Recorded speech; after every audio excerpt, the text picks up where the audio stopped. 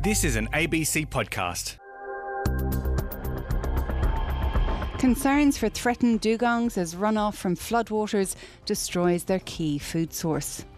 It's a little hard to say for sure right now until we've actually gone and surveyed in the deeper waters, but certainly, there's not a lot of seagrass and they do need to eat a lot of seagrass to keep going.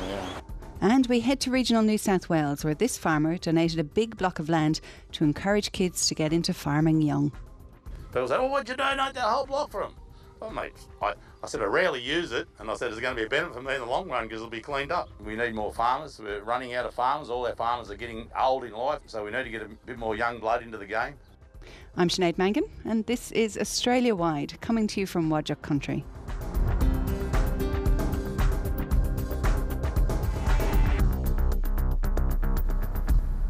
They're hard to spot at the best of times, but now researchers fear dugong populations off the coast of Queensland are in decline. Runoff from floodwaters have destroyed a key food source for the already threatened species, which is a major concern in popular dugong breeding areas like Hervey Bay.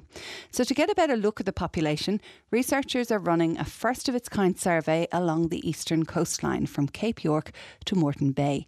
It involves one small plane and a few high-quality cameras. This report from Fraser Coast reporter Lucy Loram.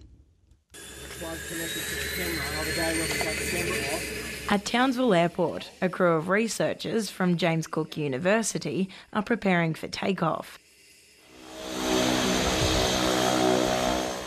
They'll be spending the next 12 months surveying dugong populations off the east coast of Queensland. This year, parts of the state, like the Fraser Coast, have been battered with heavy rains, major flooding, and now a third consecutive La Nina event. This leaves senior researcher Christoph Kluger a little anxious about what they'll find.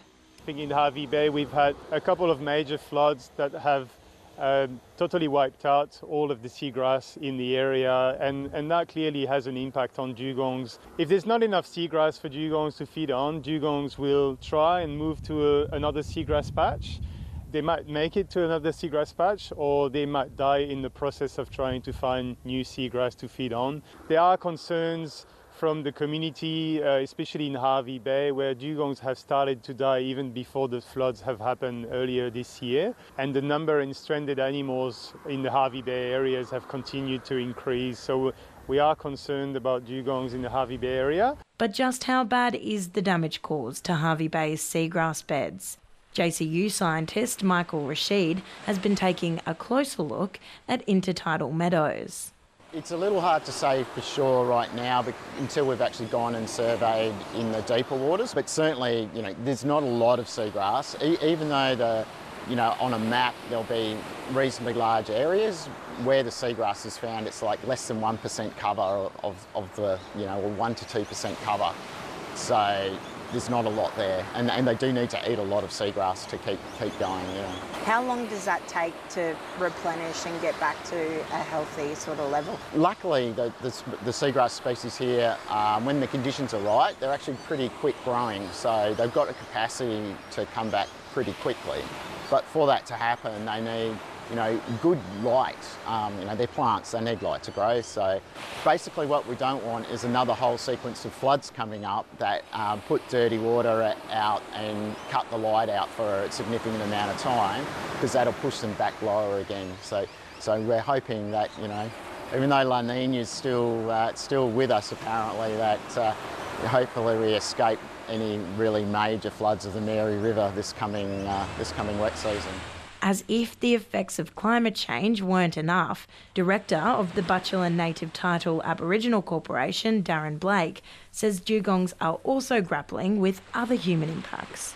I have seen some animals, bait strikes, and it's not pretty. We're going to get a lot more recreational fishermen out here, so that's a bit scary. They've got to be aware, and the more information that everyone's got, the better the animal is. Dr. Kluger hopes the aerial survey will help spread some of that information. For the first time in Queensland, we will be fitting the plane with 3 SLR cameras to replace human observers to conduct these large-scale dugong surveys. And we will be comparing what the cameras are seeing versus what the observers are seeing from the plane. And that comparison is really important to be able to then integrate new data, integrate imagery data with the past 30 years of data that we've been collecting using observers. Lucy Loram reporting there from Bundaberg in Queensland. You're listening to Australia Wide.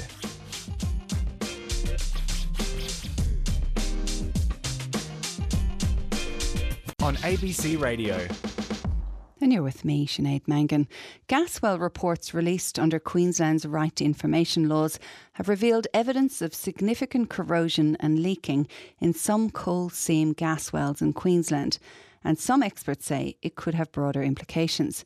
It comes as the coal seam gas industry continues to expand across the state, buoyed by international energy instability. National Regional reporter Nathan Morris has this story. In this paddock here, it stopped being the first paddock I could get into.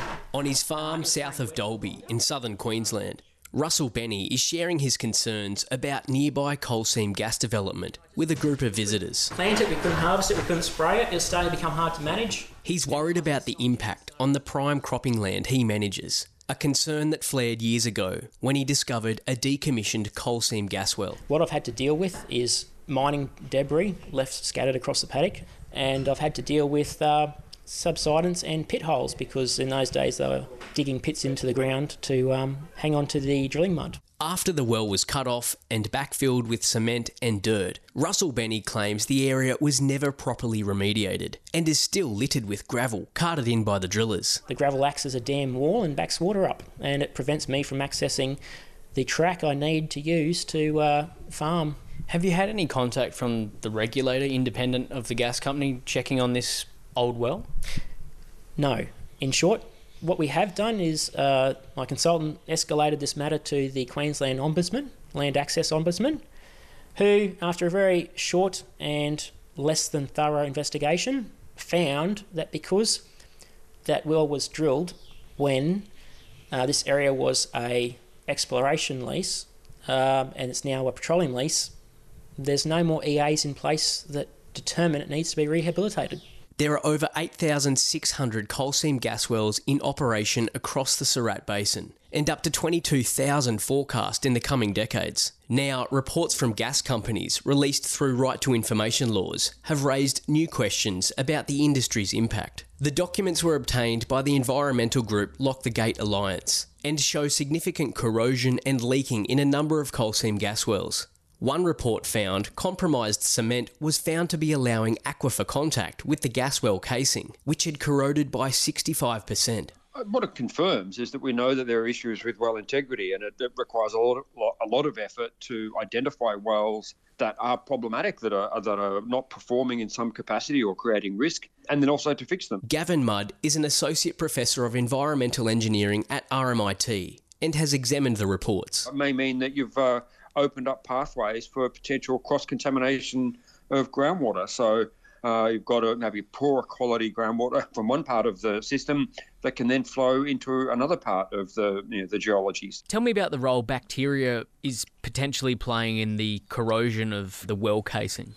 Well, bacteria play a role in lots of things when it comes to sort of, I suppose, natural chemistry. If you've got bacteria consuming carbon, for example, that can release carbon dioxide, which in groundwater then forms carbonic acid, which can cause corrosion. You've also got processes of bacteria involved with processing sulfur that then leads to the formation of sulfuric acid that can then form corrosion. So there can be a whole range of different processes that bacteria can be involved with that can lead to corrosion risks. In total, the reports from between 2020 and 2021 show about 6 gas wells affected by corrosion or leaks. State regulators were informed and the issues were resolved by the respective gas companies. But Dr Mudd is worried there could be a broader long-term problem. There is real concern about what happens in 50 years' time or longer.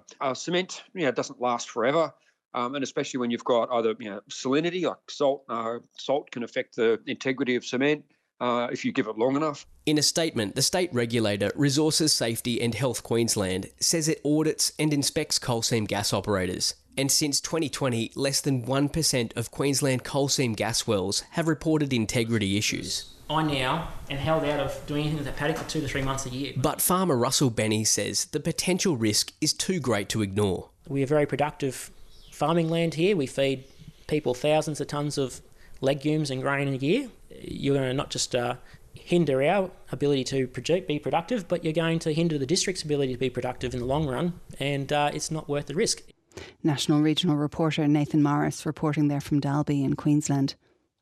You're listening to Australia Wide. It's a species that I have been fighting for. Growing up in the bush is such a special thing. So when the rain does come, we've got a few numbers.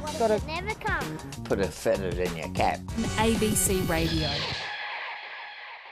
A search is underway for 2 men missing in floodwaters, and flash flooding has caused widespread damage across parts of central and southern New South Wales after torrential rain lashed the region overnight. Our reporter Joanna Woodburn is in Orange in the New South Wales Central West. Now, Jo, what's the latest on the search for these 2 missing men? Well, unfortunately, Sinead, they haven't been found yet. So these 2 men, aged in their 30s and 40s, were last seen, according to police, in the tray of a ute, crossing a flooded causeway at Bevendale, which is near Boorowa, which is slightly south of Orange in the New South Wales Central West. And they haven't been seen since. 2 of their companions managed to get out of the cabin and get to safety, but there hasn't been any sign of these 2 men who disappeared last night. So the search resumed at first light today and has been going on throughout today, involving local police officers and the State Emergency Service. And police say that search will likely be suspended again at nightfall today and resume at first light. So a pretty anxious search or a pretty anxious wait rather for the 2 other occupants and obviously the men's family and friends. What sort of damage has this flash flooding done where you are? It's been incredible. I mean, the storm last night was like a tempest, and that probably sounds a bit dramatic, but it really was. It was lashing rain, strong winds, and it wasn't just a short, sharp storm that passed through. It went on, certainly here in Orange, for several hours, and some of the pictures that we've seen of damage to people's in their backyards, their gardens, and of course, flash flooding in some smaller towns, bigger towns, just the creeks and rivers are already so swollen, the water's got nowhere to go other than out of the banks and onto streets and roads. So it's been quite incredible. Given the swollen rivers, what communities are most at risk with more flooding? You know, the houses most at risk. Do we know yet?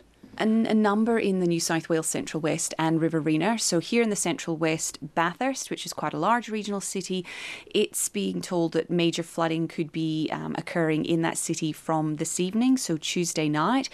At Canowindra, which is west of Orange, it's also expected to experience major flooding with the Ballubula River, which is the local river that runs through that town, expected to reach major flood levels as well.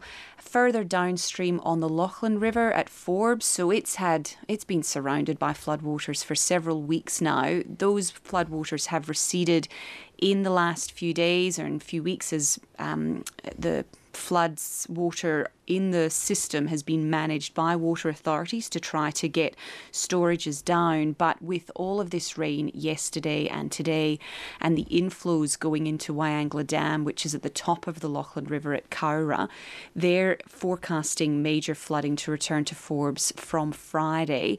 And the SES says that it could be as high as the major flood of 1952, which is sort of like the local benchmark. It was a big one, and they're expecting the Lachlan could reach 10.8 metres at the main flood gauge in the town, which would rival that 1952 flood. It's pretty relentless, Jo. How are people going?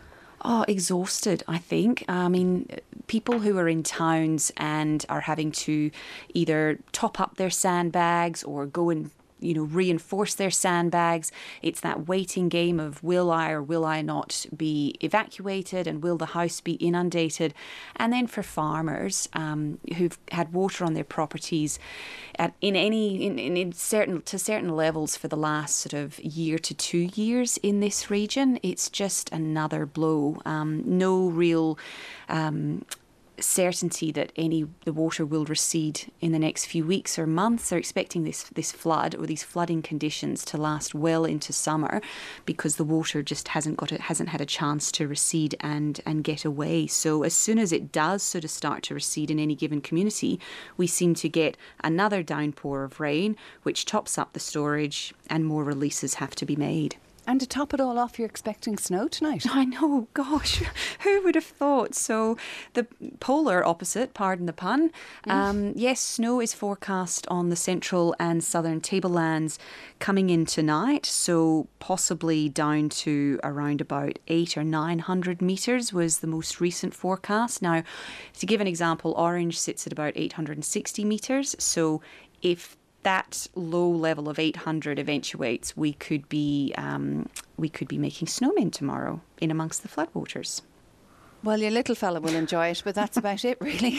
I think so. I think this crazy weather, I think everyone would just probably like it to be a nice spring-like season, basically, and go into a nice dry summer to dry things out a bit. So, well, hopefully that is coming. Joanna Woodburn in Orange, thanks for chatting to Australia Wide.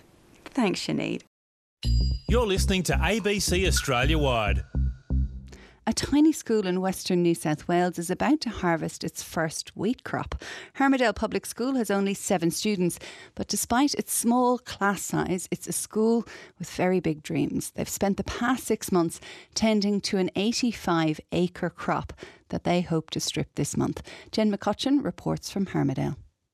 Paul Kelly once sang, "From little things, big things grow," and that's exactly what's happening at Hermidale Public School. The tiny school is located in Western New South Wales, more than 600 kilometres west of Sydney. It's made up of just 7 students from kindergarten to year 6. The principal is Sky Deadman. So our motto is reach for the stars, and so we talk about that a lot as teachers. We hold the ladder for them to reach for the stars, so we give them the tools for them to go forward in their journey as lifelong learners. Each day the students swap their uniforms for work shirts and boots and spend part of their school day outside. You ready to go up in the paddock? They've spent most of this year tending to an 85-hectare wheat crop and are now gearing up for harvest. Ruby Mudford and Ollie Sheether are both in their last year of primary school. I've loved watching all the machinery and things come out and like spraying and sowing and things. We come out here maybe 2 or 3 times a week, and we come out to the crop and we measure it, we check how many seeds are on the head, and we try to find the seed in the head. We've had the whole community help. We've had people donate chemical and seed, and we've had people use their machinery as well, and we can't wait to harvest. See how it starts to turn golden at the top? Like in that bit, we need it to turn fully golden, and then the actual seeds to go gold, and then it can be harvested. If it does rain in the middle of harvest, well, that's going to obviously make it wet, and the harvesters can't get in to do it, so... Hopefully not too many bogs. Yeah, we're hoping that, but I reckon there will be. The paddock neighbours the school and was donated by former student Craig Grimmond. I donated it to him. I was very kind and generous, I suppose, but yeah. People say, "Oh, what'd you donate that whole block for him?" Oh, mate, I said I rarely use it, and I said it's going to be a benefit for me in the long run because it'll be cleaned up. We need more farmers. We're running out of farmers. All our farmers are getting old in life, so we need to get a bit more young blood into the game instead of being so many people going into the law and doctors, and we need more farmers. Sky Deadman says the cropping immersion project has been a welcome opportunity for the students and the community after experiencing the worst drought in living memory, a mouse plague and COVID-19 lockdowns. Our school and our community really felt the brunt of the drought. It was 3 very long, hard years. There was days when we couldn't see our playground for dust. So it's come a full circle in that now, 3 years later, we're in a position where we've got the right amount of moisture. The heads are filling out. We're looking at harvesting in November sometime. So for the next few weeks, we really would like some dry conditions, hot winds, just to let that wheat ripen perfectly. But, we're pretty resilient farmers, and if it doesn't go that way, we'll just adapt to it. The whole town has pitched in to help, including parent and farmer Darren Mudford. Yeah, end of January we tied up a few sticks there, and then we ploughed it. One of the kids, fathers ploughed her up. And then got a few rain events, and then we've sowed it, and it'd be nice to think we'll get 2.5 tonnes a hectare, which is not a bad effort. It's pretty amazing. Yeah. The students' wheat crop is expected to yield over 100 tonnes at harvest and raise up to $50,000. That money will then be used to send the students on education-based excursions around the country. Sky Deadman says they're even hoping to go to Newcastle later this year to see their wheat being loaded at port. One for Oliver. Everything out of our hands. Our whole project is about growing our future. So there's the two elements. There's a cropping project, which obviously we can talk about sustainability, agriculture, environmental aspects. But then our other side of the project is the educational, cultural and social part. 13. 115. 115 centimetres. We are going to do education, cultural and social immersion projects as well. So then being able to take them to Newcastle to see the grain being loaded, they'll then see the whole cycle of from planting the seed to selling to the export market. And again, we talk about where our wheat's going to end up, you know, in other countries around the world. And we know that Australia is one of the highest exporters of wheat. So for them to see that we're part of a global market. The average age of a farmer in Australia is about 59, but these students are showing there's definitely a future in farming. And after years of praying for rain, they're now hoping for some blue skies to see their dream crop become a reality. Out here we find it hard to knock back rain, and a wet harvest always beats no harvest. Absolutely amazing learning there. Jen McCutcheon reporting from Hermidale. Lend us your ears and experience a world of audio content with ABC Listen. A world of sound. Like Expanse, Pink Diamond Heist. How millions of dollars of diamonds were stolen in the middle of the bush and somehow smuggled to Europe. And dive deep beneath the surface of 3 crooked cops, known as the Rat Pack, in Dig, Sirens Are Coming. Dorothy handed Hallahan the money, and when he walked off, the undercovers swooped. The ABC Listen app. Lend me your ears. Download it now from your App Store. Finally, we're going to head to the top end where Territorians have put their very own special spin on race day. While Melbourne Cup had wild weather and horses, Territorians slapped on their fascinators, dusted off their best pair of thongs and went to the tavern for some good old-fashioned croc racing. According to Berry Springs Tavern owner Ian Sloan, not only is it the richest croc race in the world, it's the longest track in the world, and the crocs, well, they're apparently the fastest in the world. Darren reporter Mitch Abram headed along to Berry Springs to see what all the buzz was about. Crocodiles have been preparing hard all weekend, track work's been good, it's a lovely day today, the track's firm, bit of a downhill slope, so I think it's perfect racing conditions for the saltwater crocodiles today. What's on the cards for everyone who comes down today? First prize is a carton of beer today, so it's we've pulled out all the big guns. It used to be a 6-pack, but we've had a pretty good dry season this year, so we splashed out and got a full carton. So there'll be 3 races. Between 12 and 3 o'clock today. And there's a horse race in the middle there somewhere in Melbourne, but we're not too fussed. It's much better than Melbourne Cup. Like, I actually won money, so yeah, no, it's been great, yeah. Oh yeah, look at the weather. Why would you wear a suit and tie in this place? They're down there in the freezing cold. They can wear suit and ties. We're up here in the 40s and the bright shirts. It's great. It's a uniquely Territorian event. It's the only place in the world where saltwater crocodiles are raced. It's the richest crocodile race in the world. It's the longest track in the world. It's the fastest crocodiles in the world. The people do really get dressed up for this event. There's lots of ladies in their beautiful dresses and fascinators, and even some guys put on their best phones for the day. So it's a bit of fun, and it's always well supported. It's great for all the road pubs to have events like us, and the frog races in Noonamah, just unique events. Everybody get behind them. 3, 2, 1, go!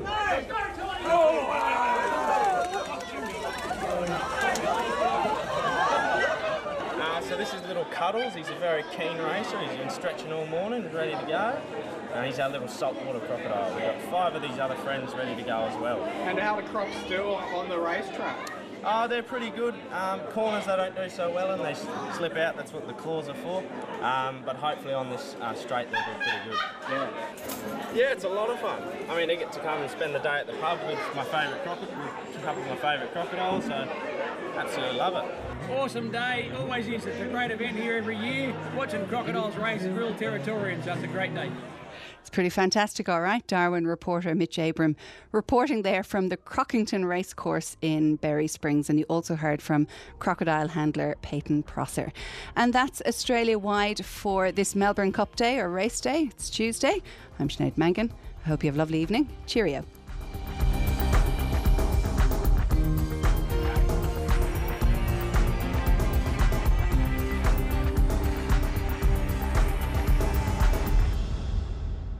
You've been listening to an ABC podcast. Discover more great ABC podcasts, live radio and exclusives on the ABC Listen app.